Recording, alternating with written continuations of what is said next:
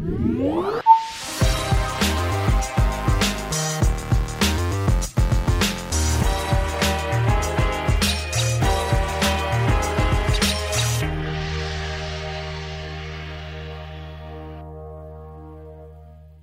up, everyone? Welcome to episode 5 of Preloaded, the podcast dedicated to previewing and talking about all of the biggest and most exciting upcoming video games. My name is Josh Finderup, and I am joined, as always, by the other half of Preloaded, Mr. Jackson Vanover. How are you doing this week, Jackson? I am great, Josh. I'm really excited to dive in. Ubisoft, Xbox, we've got so much to talk about. We sure do. Yeah, we just watched Ubisoft Forward, and we have a ton of Xbox news. We got a literal avalanche of Xbox news this week.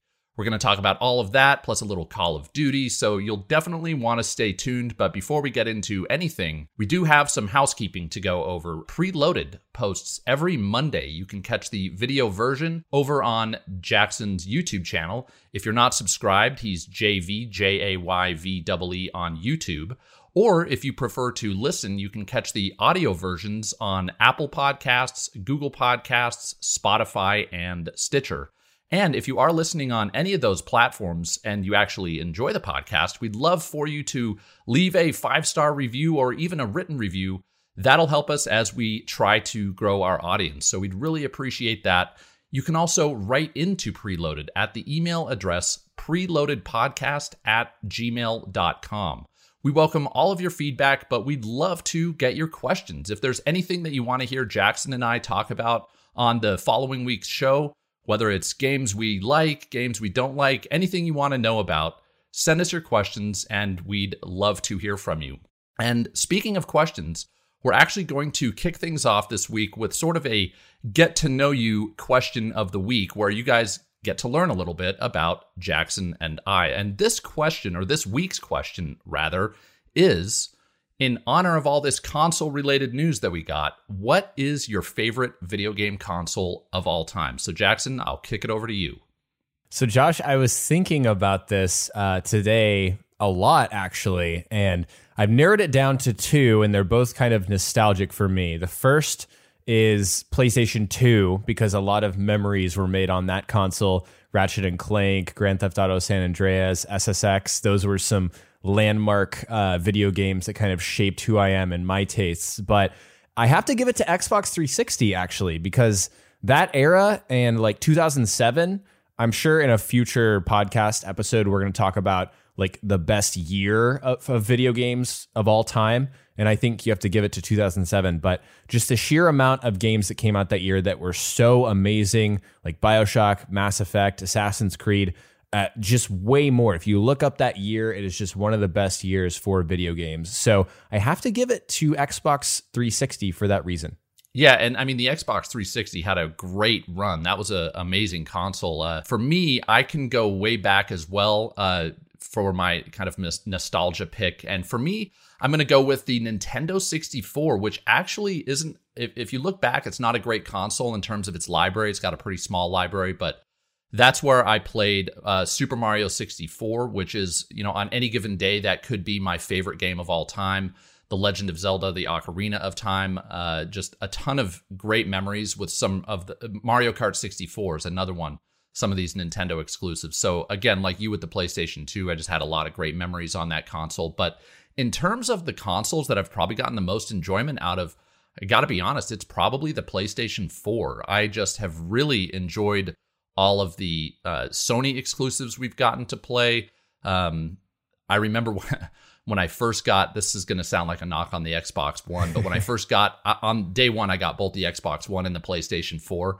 And I couldn't play my Xbox One because I had a controller issue, so I had technical difficulties. And the PlayStation 4 just worked right away. And ever since then, I've kind of just been, that's kind of a, I don't know if a metaphor is the right word, but for my entire experience with the PlayStation 4, it's just been great all the way through. Love the games on that system. And I'm really looking forward to the PlayStation 5 and the Xbox Series X, which we are going to get into here in a little bit. But we are now going to get into the games, kind of the news of the week, starting with what is out this week. Every week we count down, or rattle off rather, all of the games that are coming out starting on Monday all the way through the Friday, the week that we post the episode. And this week We've got 4 games coming out of note, starting with Spelunky 2. That comes out on Tuesday, September 15th. And then Crysis Remastered comes out. And I should note, actually, before I move on, Spelunky 2 is on the PS4. And Crysis Remastered comes out on the PS4, Xbox One, and PC. That's Friday, September 18th. And then a big one for Nintendo fans, Super Mario 3D All-Stars comes out for the Switch on Friday, September 18th as well. And the last release, also on Friday, WWE 2K Battlegrounds, which comes out for PS4, Xbox One, Switch, and PC. So which of those games are you looking forward to, if any, Jackson? So for me, Crysis is kind of interesting. I don't think that I'm going to play it. But for me, I am going to pick up Super Mario 3D All-Stars for my Switch because I just got my office kind of gaming setup situated. I got a couch in here, and so now I can just chill back, relax, and I really want to revisit Super Mario 64. I know you mentioned that as one of your favorite games on the Nintendo 64. I'm absolutely going to revisit that, and then Super Mario Sunshine. I mean, it's just an amazing thing that they announced out of nowhere. What was that, last week? And so I'm going to definitely spend some time checking those out. Yeah, same here. I'm maybe going to check out Spelunky 2. I didn't play the first Spelunky, but I know that people love that game. And to be honest, the gameplay does sound like it's right up my alley. So we'll see if I have time to check that out, because I am going to be spending some time, like you are, with Super Mario 3D All-Stars. Moving on, we now want to look back at the games that came out last week with our review roundup. This week, we got reviews for The Outer Worlds, Peril on Gorgon, which was the DLC for The Outer Worlds. And this is sitting at a top critic rating of 76. Again, we use OpenCritic. Top critic rating of 76 and a recommended rating of 61. And Kingdoms... Well, before I get into that, move on, that seems a little low. Did you play The Outer Worlds, Jackson? Yes, I did play The Outer Worlds. I did enjoy it, but I kind of came away feeling like it was a B-tier experience, kind of just something that you can enjoy, but it's not going to knock your socks off. And I heard that the DLC is pretty much the same thing, so I'm probably not going to check that out. Yeah, I didn't play The Outer Worlds, but I was disappointed for fans of the series that this didn't review a little bit better, but I guess 76%, not bad. Next is Kingdoms of Amalur Re-Reckoning. Excuse me, this is the remake that was released of the popular RPG from 7 or 8 years ago, I think. It is sitting at a top critic rating of 75% with a recommended rating of 70%. Everything I've heard about this is that it's basically like a bare bones remaster, so nothing really new here. Next is NBA 2K21, which is sitting at a top critic rating of 67% and a recommended rating of 36%. That series usually reviews incredibly well, but not the best for 2K21. And lastly, we finally got a good round of reviews for Marvel's Avengers, which is sitting at a top critic rating of 69% and a recommended rating of 44%. I'm curious to get your take on the Marvel's Avengers reviews or any of those others that I mentioned, Jackson. Sure, yeah. So for Kingdoms of Amalur, I follow a YouTuber who was expecting a lot more. His name is Mr. Matty Plays, and he basically came out and said that he was disappointed. He thought that there needed to be some more quality of life changes, and like you said, it pretty much came out as a bare bones remake. And I was not a huge fan of the original game. It didn't seem like a polished RPG, and didn't really match what I was looking for out of one of those kinds of games. So. Again, that's not something I checked out, so I'm probably not going to spend time on it. NBA 2K21 is very interesting to me. This is a down year for sports games. We saw the same thing with Madden NFL 21. People are just not vibing with those games. So that's interesting there. And then I haven't played more of Avengers, but it does seem that people recognize that it's got, strong points, but the overall product kind of falls short. What did you think, Josh? We'll get into this a little bit more in the where we talk about what we played, but I have been playing more Avengers, but it's been a struggle. I am not excited every time I jump back into that game. I just kind of want to finish it for the sake of finishing it. That's one of my gaming peeves. I don't like starting games and not finishing them. Right. Since I know the campaign is relatively short, I probably will finish this one up, but it has not been. I actually think a 69%, maybe a 70% is pretty spot on for this game. Yeah, that seems where it is for me, even though I haven't played more than about 5 hours. Yeah, we'll see how it goes for the rest of that game, and I'll probably report back next week, hopefully having finished. With that out of the way, we are going to take our first break, and when we come back, we are going to get into the week in previews, and boy, do we have a lot to talk about, so we'll be right back. Welcome back. We are now going to dig into the week in previews. This is the section where we talk about all of the news that came out about upcoming video games, and in the case of this week, upcoming video game consoles, because we got a ton of Xbox news. The Xbox Series S was officially revealed. I believe this happened Monday evening and into Tuesday morning, if I'm not mistaken, and we also got some information about the Xbox Series X launch. I'm going to do my best not to confuse those two. Anyhow, the Xbox Series S is, we now know, releasing on November 10th. That's official. And it has a retail price of $299 and 249 pounds if you live across the pond. And pre-orders will start on September 22nd. So that's the Series S.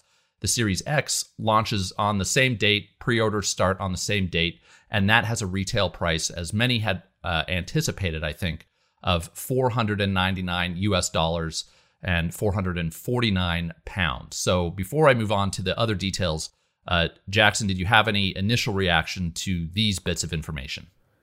So for me, I think we all expected the top of the line Xbox to not be more than $500. We know that Sony and Microsoft, they learned from the mistakes of the PlayStation 3, which launched at the infamous $600. You just can't charge that much for a console these days. And so they set that as their, top of the line console, next gen console. But then the Series S, which we're going to talk about the specs and details of these, which still is very much a next gen feeling machine, is only $300. And so that is just an awesome price point, and I think it makes things very interesting for these consoles. Yeah, I really think that with the price of the Series X, Microsoft put themselves, or Xbox put themselves in the position to really compete with the PlayStation, and I'm so happy about that because I was starting to get a little worried.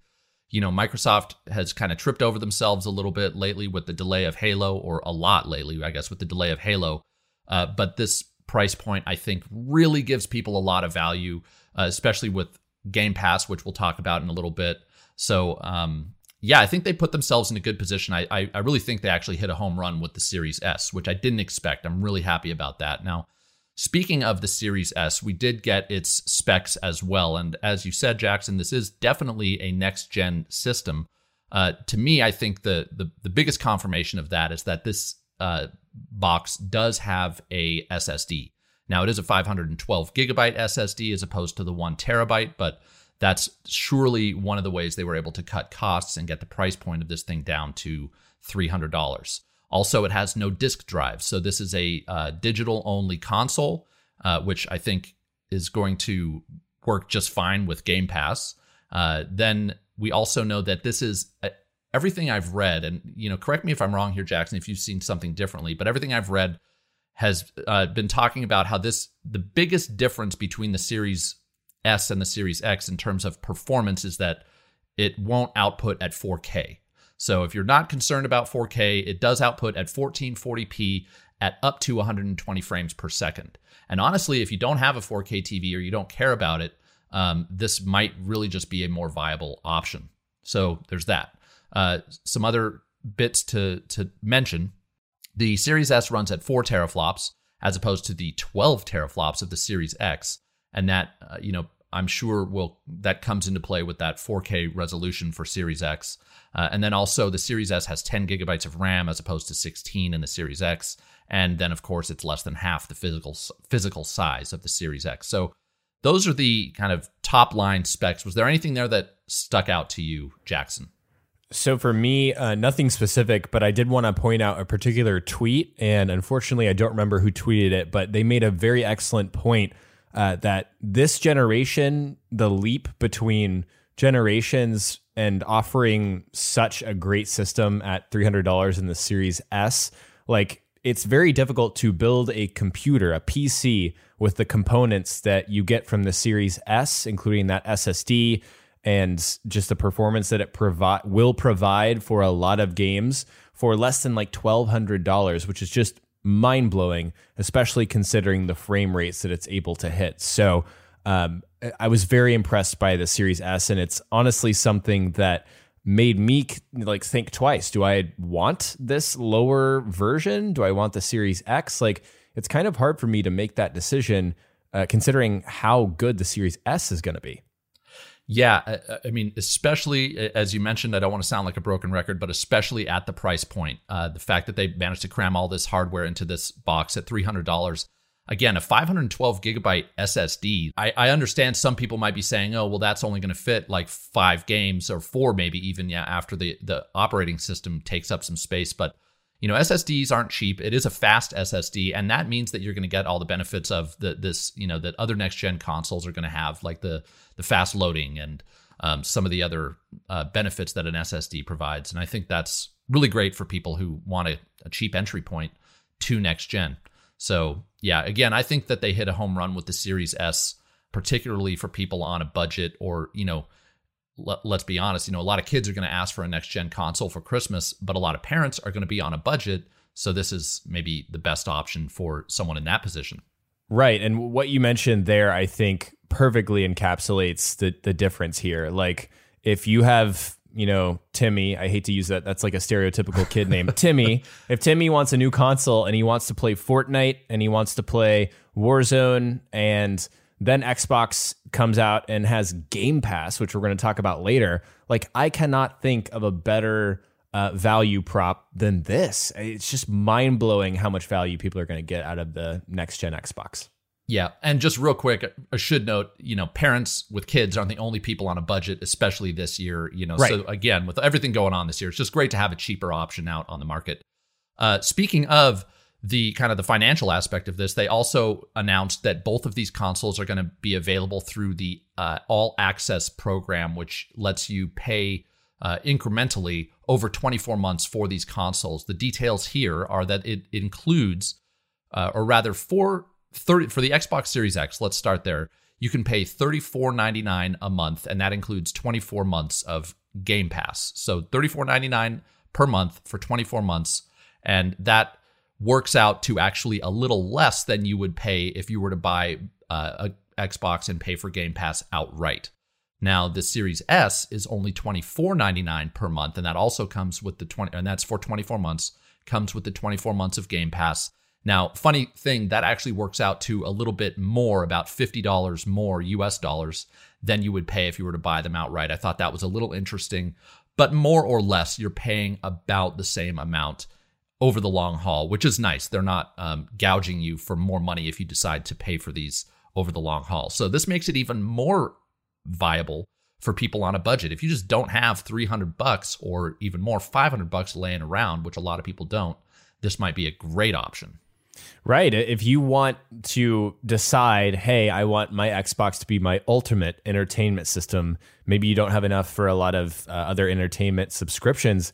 Yeah, if you just want to go in at the very bottom with the Series S and pay $25 a month for 2 years and you're not getting gouged on the payment plan, again, it's just more and more value. It makes more and more sense, I think, for a lot of people. Yep. Yeah. So really got to hand it to Xbox. Again, they kind of stumbled a little bit recently, but I do believe that they picked themselves up and got back on the right foot with these announcements. Yeah, I do want to mention there, Josh, because you said earlier about Halo, it is a testament to how they've handled the reveal of this stuff that we are not still talking about Halo. I know that Halo was the big stumble, and we were talking about Halo a lot, but the fact that they've come out with the pricing and all of this stuff, and that's what we're talking about instead of going back and still thinking about Halo Infinite being delayed, yeah, this is a big deal.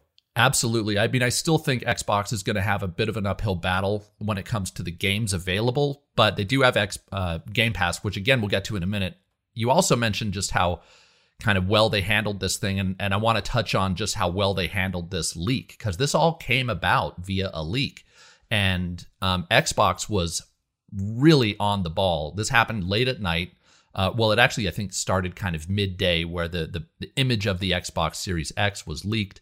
And then it became pretty apparent to everyone that this was real. And Xbox came out with, did you see the tweet that they came out with before they confirmed it? Yeah, with that, the puppet, I don't know where it's from, kind of confirming. It's one of those memes. Yep. That everybody has seen. And then they came out, I think it was at in the AM hours. I want to say it was at 1 a.m. I could be wrong about that, where they said, let's make it official. And they confirmed that the Series S was real. So any other thoughts on the systems, maybe the look of it? Did you want to talk about that at all? Yeah, it's very understated. I think they're going for a completely different angle, obviously, compared to the PlayStation 5, which is this almost alien-looking machine, kind of like a work of art. I do like the understated look. The Series S looks very interesting with that kind of open vent sort of look on the top there. It's nice that there's no disk drive in that, and I'm hoping that system is quieter. I'm hoping the same thing for the Series X, but who knows? I mean, my PlayStation 4 Pro is just so loud. It's unbelievable. But I like the way that the Xbox new next gen looks. Yeah, I actually think the Series X is, for me personally, the best looking next gen console on the market. And funny enough, I actually think the Series S is one of the worst. I'm not a big fan of the way the Series S looks, but I think had they just made that vent white, it would have been fine. Then they would have kind of looked like they're in the same family, but I just don't like how they look like they're almost in two separate families entirely. But that's just me. I'm not going to look at it all that much. The looks of the console don't bother me. It's funny that you mentioned the colors. I just wanted to say, because it almost feels like, and this could be completely off base, but the two-tone look almost feels like they're trying to take a little aim at Sony there with their PlayStation 5 two-tone look. I mean, we can't not be considering that. Yeah, I hadn't thought about that. That is a very interesting point. And another point I want to bring up, going back to the price point, I don't want to jump around too much, but I thought it was really interesting that, speaking of PlayStation, this lower price point model, I wonder how many people who are like PlayStation hardcore gamers who were planning on getting a PlayStation 5 and have never wavered on that, but now are looking at this and saying, well, maybe I'll also pick up an Xbox Series S. That's a great point. I hadn't thought about that. I think PlayStation's built up a lot of brand loyalty, but hey, if you've got this other console that provides such good value and you still want to play those Xbox exclusives, however few there might be, there's a really cheap option there. Yeah, for sure. So that's the hardware news that we got. A lot of stuff to think about. Very cool. A lot of people are saying, well, hopefully, and I think it's reasonable to expect we'll get some similar news from Sony in the coming week or weeks. Mm-hmm. But the Xbox news doesn't stop there. We also learned that EA Play will now be included with Game Pass, which I believe it's both Game Pass, the regular option, and Game Pass Ultimate, which is amazing. Now, if you're not familiar, EA Play is EA's subscription service, and it includes access to more than 60 EA games, including FIFA 20, Titanfall 2, Need for Speed Heat. It also includes, some Battlefield games, Mass Effect games, The Sims. However, it doesn't include every EA game, where Game Pass usually features or does feature all of Microsoft's first-party exclusives day and date. That's not the case with EA Play. To experience those games, most of the games that are, big tentpole releases, you will still get a up to 10-hour trial for those games. And they also announced that some of the games will be available via the cloud, and I'm assuming, they didn't say xCloud, but I'm assuming that that's what they were referring to. So, again, just adding tons of value to Game Pass here.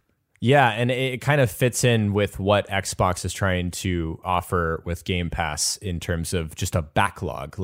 That is what EA Play, formerly EA Access and Origin Access. I don't even want to start about the bungled naming conventions there with this product, but this kind of signals to me too that these were not a smash hit. They probably weren't doing that great. And so it made sense for EA to go in on Xbox Game, or I guess Microsoft to go in on EA and kind of get a little bit of value out of there. But yeah, it just makes perfect sense for the portfolio of Xbox Game Pass. And you have to wonder, do you think this is going to increase the price of this product as they add more and more value? Now I've seen a lot of people speculate that Game Pass is just not sustainable and that they're going to up the price as a result of that almost by default.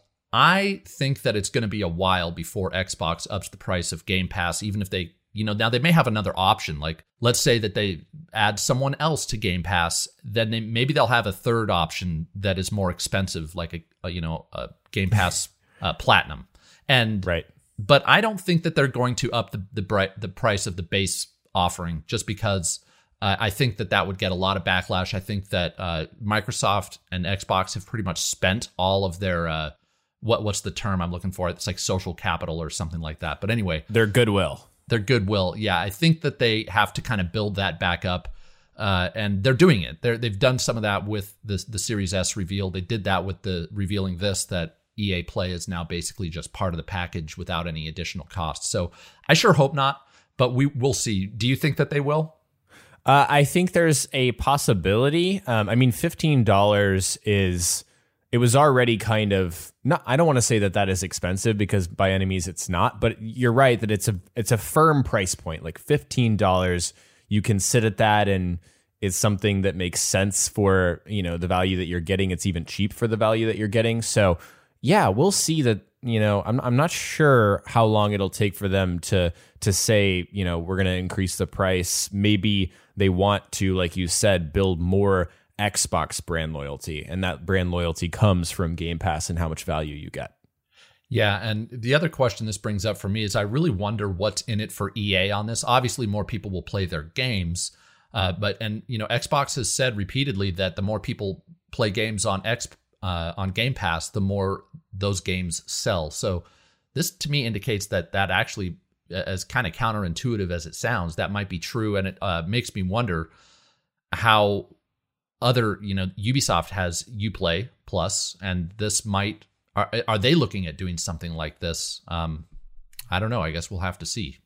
Yeah, it's a little tough, I think, for individual publishers. I don't know the back end numbers. This is just speculation on my part, but I cannot see that it makes a ton of sense for people to pay $15 for each individual, subscription. People are picking one. And so if you're a huge Ubisoft fan, maybe Uplay Plus is for you and that's working for them. But I suspect that it's not like a huge smash hit. Otherwise, we'd hear about it more. Yeah. And I think that's a great point. People already have a number of subscriptions when you take into account, all the forms of entertainment that people have, and having like 2 or 3 or even more video game subscriptions just doesn't make a whole lot of sense. So this, on the other hand, does make a lot of sense. Again, props to Xbox for really providing just a ton of value here. Great stuff. And we mentioned Ubisoft there. That leads into our next story, which was very unusual for video games. We actually got the opposite of a delay. We got Assassin's Creed Valhalla's launch date has been moved up to November 10th to meet the launch date of the Xbox Series X. So not a whole lot to add to this story from my end. It's very cool. What were your thoughts when this was announced?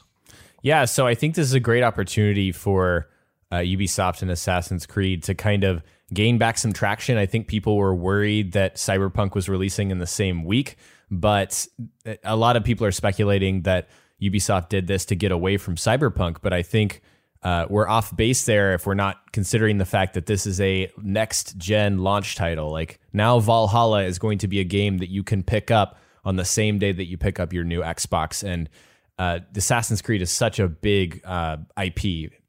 People have been playing it for years, so I think that is a huge boost for Valhalla, the fact that maybe you could even bundle this on day one with your new Xbox. Yeah, that would be really interesting. Actually, I hadn't thought of that, but all the marketing has been aligned with Xbox for Valhalla. Now it is a multi-platform release, obviously, but I wouldn't be surprised if that was part of the deal that they initially signed, where this would launch day and date with the Xbox. So that's going to be great, especially with the potential lack of first-party titles. This will give people a big, juicy game to sink their teeth into on day one with the Xbox. So that's great news. Speaking of great news, I don't know about that transition, but we'll roll with it. For people who are Zelda fans, Hyrule Warriors Age of Calamity was announced. It is releasing on November 20th.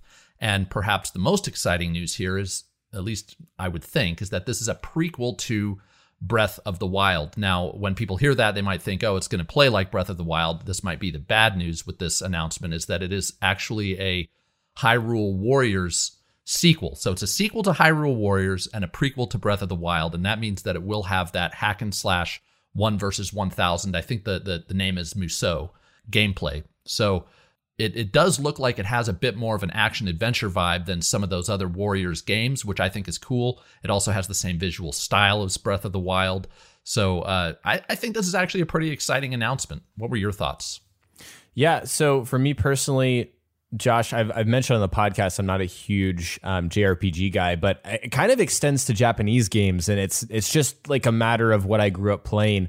The kind of 1 versus 1,000 style does not appeal to me personally, and it's not that I expected Breath of the Wild 2 and this came out and that I'm disappointed. It's just that being a prequel to Breath of the Wild isn't like a selling point for me, and neither is this type of game. So kind of just on this for me, but I know this is very exciting for a lot of people. What about you? I have never been a fan of those Musou style games. However, if there was one that were to pique my interest, this would be it. I also like how they are, I'm not going to remember their names, but you can play as many of the characters in Breath of the Wild. And what is perhaps most intriguing is they said that they're kind of incorporating some environmental puzzle elements to this game. And that sort of stuff always is interesting to me. So we'll see. If it ends up reviewing really well, then I might pick this one up and check it out. Also, to kind of get those pre-Breath of the Wild story details might be interesting. But given what November's starting to look like, I'm just going to be honest, I probably won't get to it. But it does pique my interest. Yeah, it's hard as a person, as someone who plays the games that I do, for me to say that I'm going to be interested in this game when it comes out a day after Cyberpunk. It's just tough. Yeah, I mean, that everybody's going to be playing Cyberpunk, so we'll wait and see. But odds are that's what I'm going to be playing. Not to mention a few other games. Now, a game that I am very interested in, based on its initial showing at the PlayStation 5 reveal, is Kena or Kena. I'm not sure how it's pronounced. I know there's some people debating that. Kena Bridge of Spirits. And that got some new information revealed on, I think it was Game Informer had a cover story on this game. Now, if you don't remember, this is kind of like a action adventure for the PlayStation 5. Now, I do believe it's releasing for the PlayStation 4 and PlayStation 5. Anyways, they detailed some information about how this is going to perform on the PlayStation 5, which I find interesting. Obviously, we know it's going to have faster load times. Some details we got, it's going to load just opening the game. I guess booting the game will happen in just 2 seconds.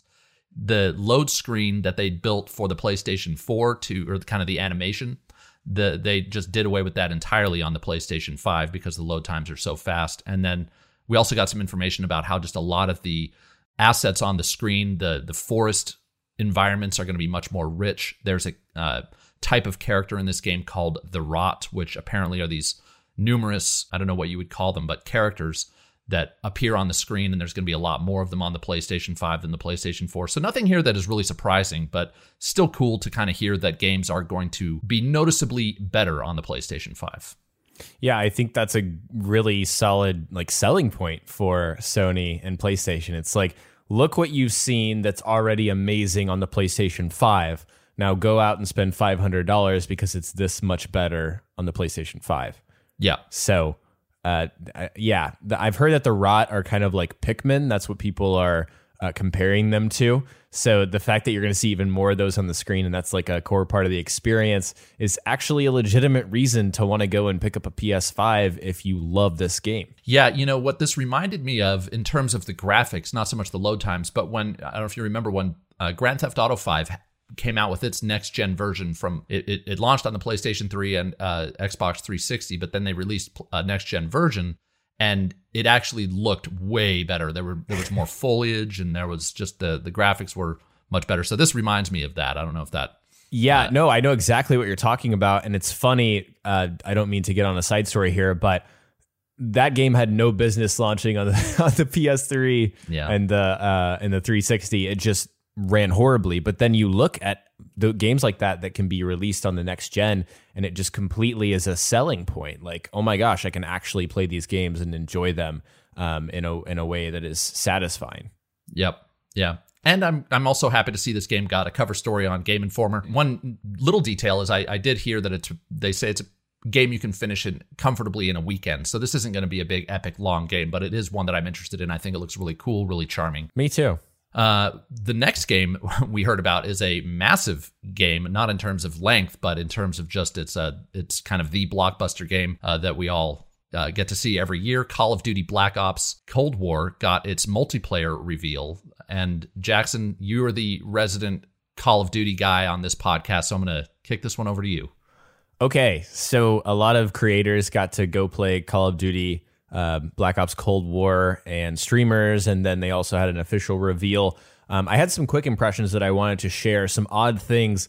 There are health bars on multiplayer enemies in this game, which was like very Borderlands / Overwatch to me. It's like very strange to see something like that in a multiplayer shooter like Call of Duty, but that's what Treyarch does. They kind of make their own decisions, and it's kind of a contrast between what Infinity Ward makes. But I've also watched a lot of previews. People say that the aim down sight on snipers is very quick. So if you like to quick scope out there, this is the quickest apparently since Modern Warfare 3, which was 9 years ago. So That's an interesting change there.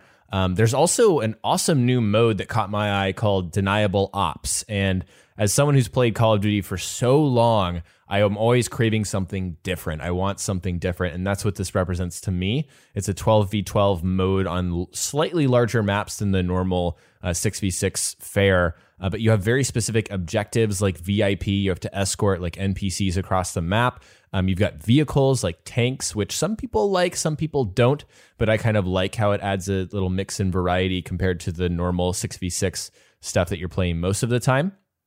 And then we learned that score streaks are back and they carry through death. A lot of people don't like that, but as an objective player myself, I like to go for the flag. I like to get, areas in domination. That is where I derive my joy, not from getting nukes and kill streaks. So Slayers may not appreciate that. I love that change personally. Also, in terms of gun customization, there is so much possibility kind of building off of Warzone. We can get apparently up to 8 attachments on a single gun, which is kind of mind-blowing. We'll see how that actually turns out in the game. And then if you guys are worrying about Warzone, we didn't get a ton of information. They did confirm that we'll have cross-progression, similar to Modern Warfare. We're going to have more details on Warzone closer to launch. But overall, it looks very much the same, what you expect from Call of Duty, with some slight surprises depending on what kind of Call of Duty fan you are. Very cool. So as someone who has not jumped into Call of Duty multiplayer since Black Ops 3, one thing that struck me about this is it seems like, and I don't know if this is a big deal or not, but it seemed to me from the trailers and especially what I saw from the Deniable Ops mode that there's a big emphasis placed on like vehicles and almost like, I don't want to say exploration and story, but that seemed to be an element as well. That stuff was intriguing to me. Am I reading that right? I think you are. I think they wanted to put a front-facing focus on the Deniable Ops, on the 12v12. So, yeah, they want to weave sort of more of a story experience into the multiplayer matches that you are playing, which, like you, that's awesome. I think that's a great move for this franchise. Yeah, I hope that this continues to evolve the Call of Duty multiplayer, scene because they've got their work cut out for them to keep people interested, and it seems like they're doing a good job. Absolutely. So next, we just have some quick hits because we want to get into our discussion about the Ubisoft Forward event really quickly. We did get some news that Cyberpunk 2077 multiplayer, when that eventually comes out, it's not going to be part of the base game. This is a separate release that's going to be released probably in 2022, it sounds like. Anyways, I believe it was the the CEO of CD Projekt Red came out and said that they are going to have microtransactions in this multiplayer experience, but they're not going to be, quote, aggressive. His direct quote is, "We won't be aggressive." So if you're interested about Cyberpunk multiplayer, I suggest looking that up. Also, speaking of Cyberpunk 2077, we did get the official confirmation that the next Night City Wire will be held on September 18th. We will cover that here on Preloaded, but unfortunately it happens on a Friday and we record on a Thursday. So our thoughts on that might come a little late, but we look forward to discussing that. And then finally, we got some Skull and Bones news. Basically, the news here is the game is still in production, but it has a different creative direction. So it was the creative director who came out and said Skull and Bones has been in full swing with a new vision. And then she did say that they won't have anything at Ubisoft Forward, which we know, but we will hear more about this game next year. So that's Skull and Bones. So speaking of Ubisoft, we now have our topic of the week. And this is going to, I am going to hand this over to you, Jackson, because you got to play kind of the star of the show, Immortals Fenyx Rising. Now, we saw a lot at this show, and we're going to try and get into as much of it as possible, but I really am excited to hear your hands-on impressions of Immortals Fenyx Rising. I was so excited to talk about it. Yeah, it was, I guess, not surprising considering the lead up that Ubisoft gave it, but I was still, even after playing it, a little shocked that it was the star of the show. Like, no joke, this was, kind of the big premiere event for Ubisoft. So it's funny, I've noticed in these previews that Ubisoft doesn't show everything that they're going to show in Ubisoft Forward. So some of the stuff that you guys got to see for the first time, I was also seeing for the first time. So things like customization, like visual customization, that was shocking to me. In terms of like customizing Fenyx, I thought that was just the base character. I didn't even realize that we were going to be able to change the way that she looks. And now that I'm thinking about it, Josh, do you know if we can change the gender of Fenyx in this game? Because I don't know. I really don't know much other than what we saw in this event and in the post show, and I don't think they covered that at all. And I'd be fine with it. And interesting, there's, Ubisoft has been kind of under the gun, especially there was one story about how in Assassin's Creed Odyssey, they went against having this idea, the idea of having a strictly female protagonist. So it would not surprise me at all if they just said, you know what, let's make her a woman and let's stick to that. And I think that would be great if they did that. Yeah, me too. So regardless of that customization there, the main takeaway for me for Immortals is that it feels like the game that Ubisoft Quebec wanted to make when they made Assassin's Creed Odyssey. And I think it's super important as well when I say that, to make the distinction that I'm not saying that because I thought Odyssey was a bad game. It's just that a lot of the fantastical elements, the humor, the lightheartedness that wasn't really typical of the Assassin's Creed series felt off in Odyssey for a lot of people, including myself. And so to see that has been kind of unleashed and unchained and made its own IP something completely unique is fascinating and was really exciting for me to play. And the game takes a lot of notes from Breath of the Wild, which is never a bad thing. But I don't know about you, Josh. I was always confused as to why we didn't see someone try to ape Breath of the Wild sooner than now. Because Breath of the Wild as a format is just very compelling. Kind of the bright colors, the open world where you can see everything, all those landmarks, kind of not graphically impressive, but stylistically cool. I was really impressed with what they showed for Immortals. Yeah, well, to answer your question, I agree. I mean, I think we've seen it in a few indie games, especially with the visual style, but in terms of gameplay, maybe it's just a tall order to try to replicate what Breath of the Wild did. But in terms of AAA games, I agree. It's kind of surprising we haven't seen it. I will say that there were some elements in Assassin's Creed Odyssey, like the ability to climb literally anything, that I have to imagine was taken from Breath of the Wild. It seemed like that mechanic is in Immortals Fenyx Rising as well. There were some other things that I thought was just, it felt like I was almost watching a Breath of the Wild 2 trailer.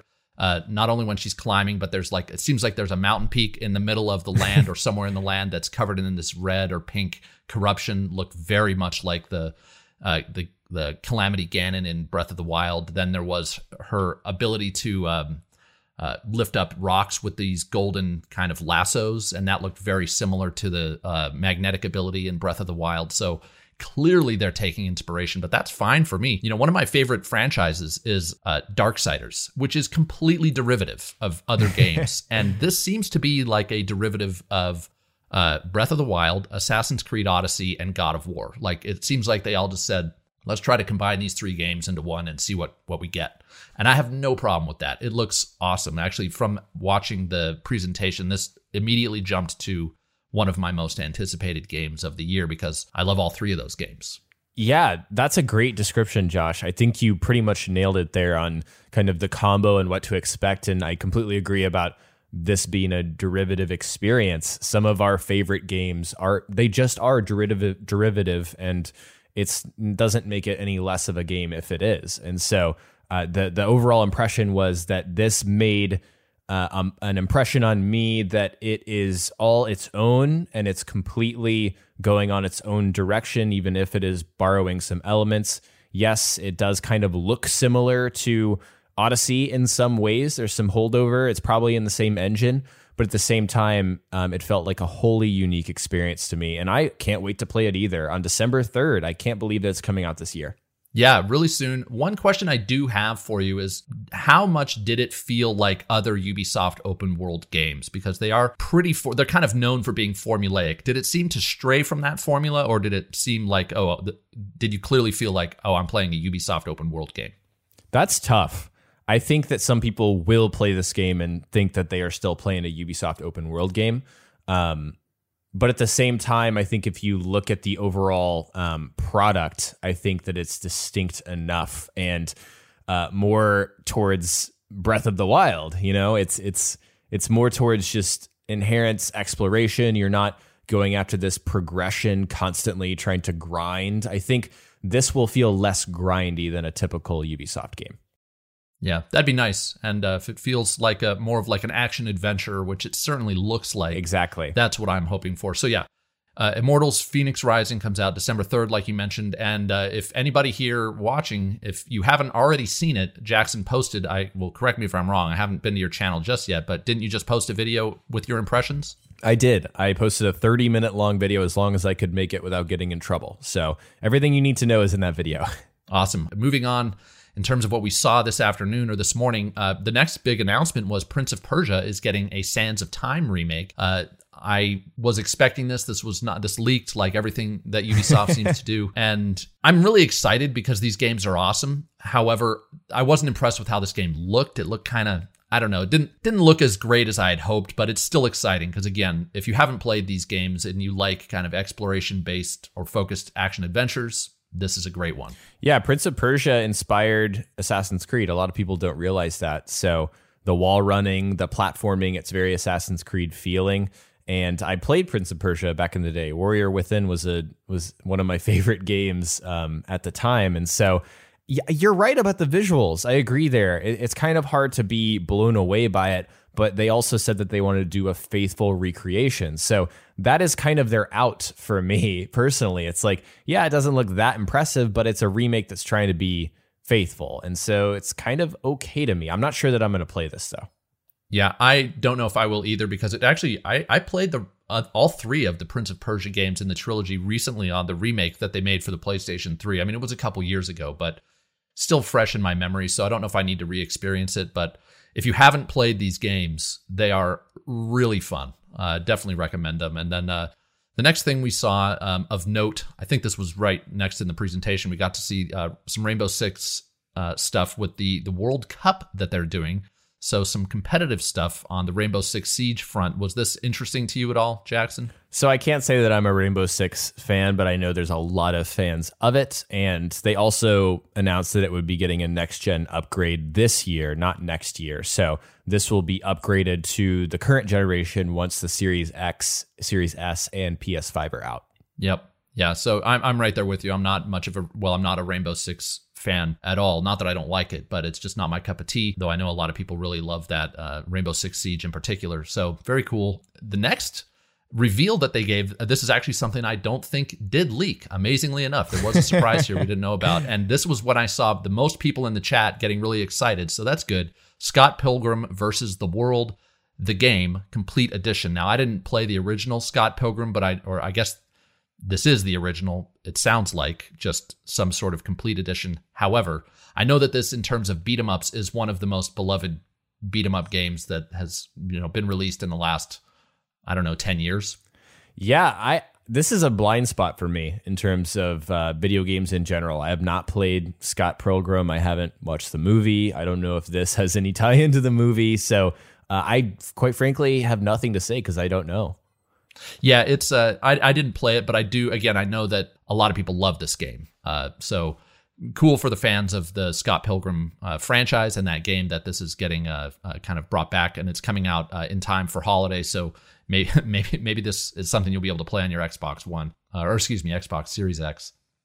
Moving on, we got to see a Watch Dogs Legion presentation, which showed a bunch of the new characters that you're going to be able to play. Having done a pretty in-depth Watch Dogs preview on my channel, if you're curious about Watch Dogs Legion, I would check that out. There actually wasn't much new here that we didn't already know in terms of those characters and their abilities, but they did do a good job of showcasing that, yeah, you're going to be able to take control of any of these characters, and they're all going to be very diverse and support different gameplay styles. So that's cool. But the new information here was that Aiden Pierce is coming back from Watch Dogs 1, the first one.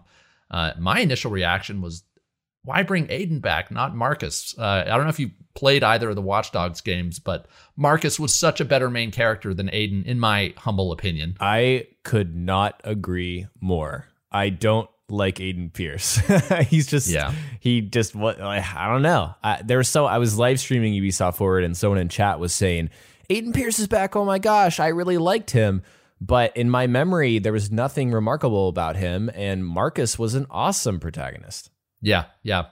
However, maybe this is a hint that Marcus will be coming back with some future DLC, because I forgot to mention this was part of a post-launch season pass offering that Ubisoft is putting together. It seems like they're supporting, or at least they're going to support Watch Dogs Legion well after launch, which is cool, especially because I kind of get the feeling that this game is going to...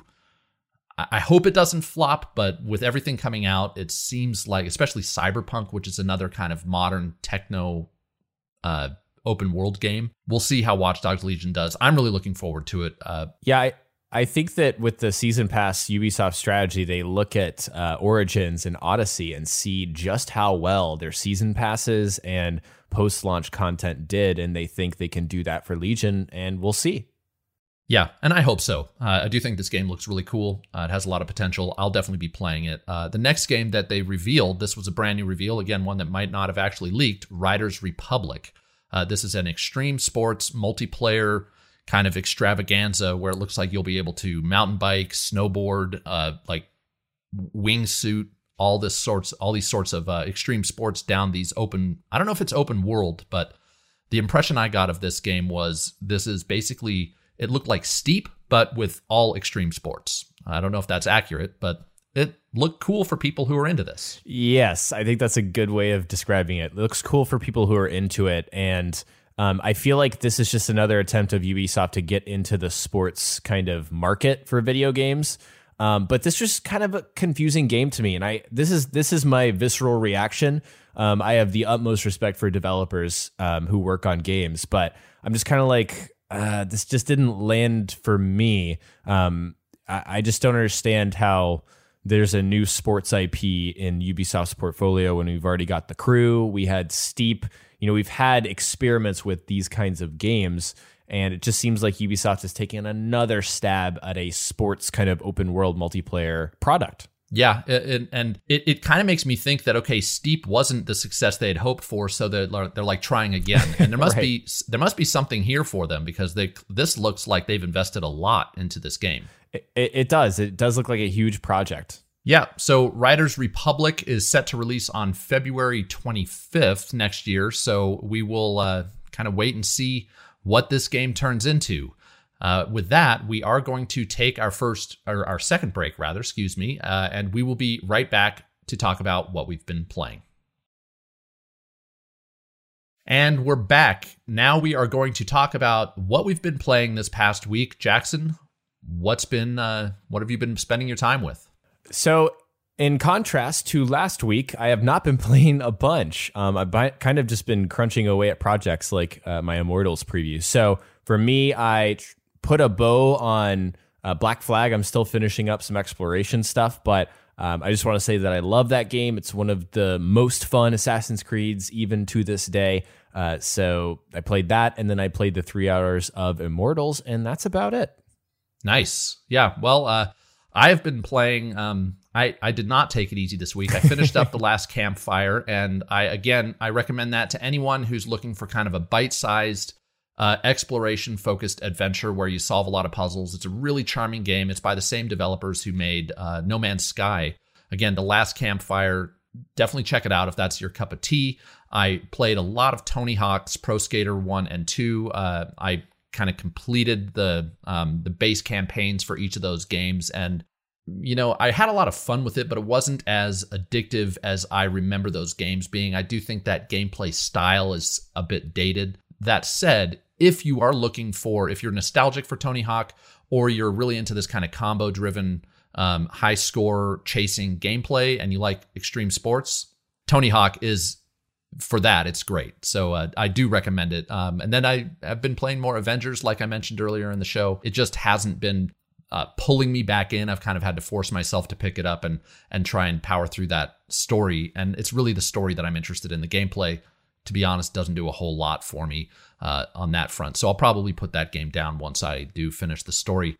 And with that, we are going to dig into our mailbag. At the end of every show, we want to take questions from our listeners and our viewers. And this week, we got a question from David, who asks, and I will mention before I read the question, you can write into Preloaded at the email address preloadedpodcast@gmail.com. So if there's anything you want us to talk about, particularly about video games, but heck, send us any questions.